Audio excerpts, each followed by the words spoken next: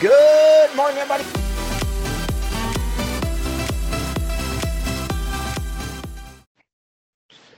Relationships. Some really work out and then some not so much. I always wonder what makes people do business with other people. And I always have said people do business with people they like. But sometimes it's not good enough. Actually, all the time that's not good enough. Fun little drawing I did a while ago as I was kind of thinking through this. My normal drawings start out with a triangle, and I always come up with kind of three things that go along with that triangle. And it wasn't any different with this as I was kind of going through the activity of creativity in my head about it. And it came down to how to build killer relationships. And killer became an acronym for me in this drawing, KLR. And I realized that in order for you to really get great relationships, in order for you to capitalize on those relationships if they're business related, is there needs to be these three things. The first is they have to know you.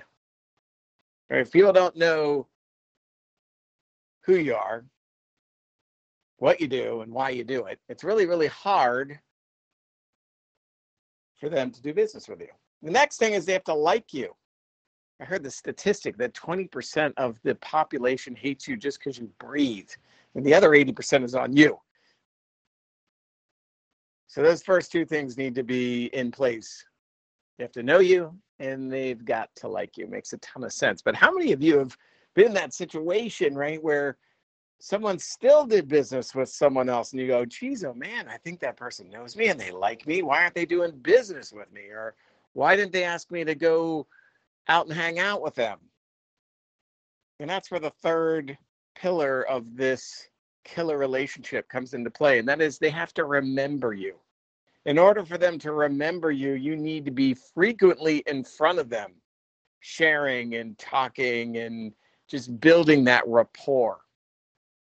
And it's so important, whether it's a personal relationship or a business relationship, that people know you, they like you, but they remember you, and that you are actively reaching out to them on a regular basis to share with them, to engage with them, and to build a stronger relationship with them. Remember, relationships are built by not a 50-50, 50% on them, 50% on you, but it's 100% on you if it's a relationship you want. And so frequency is key to being remembered.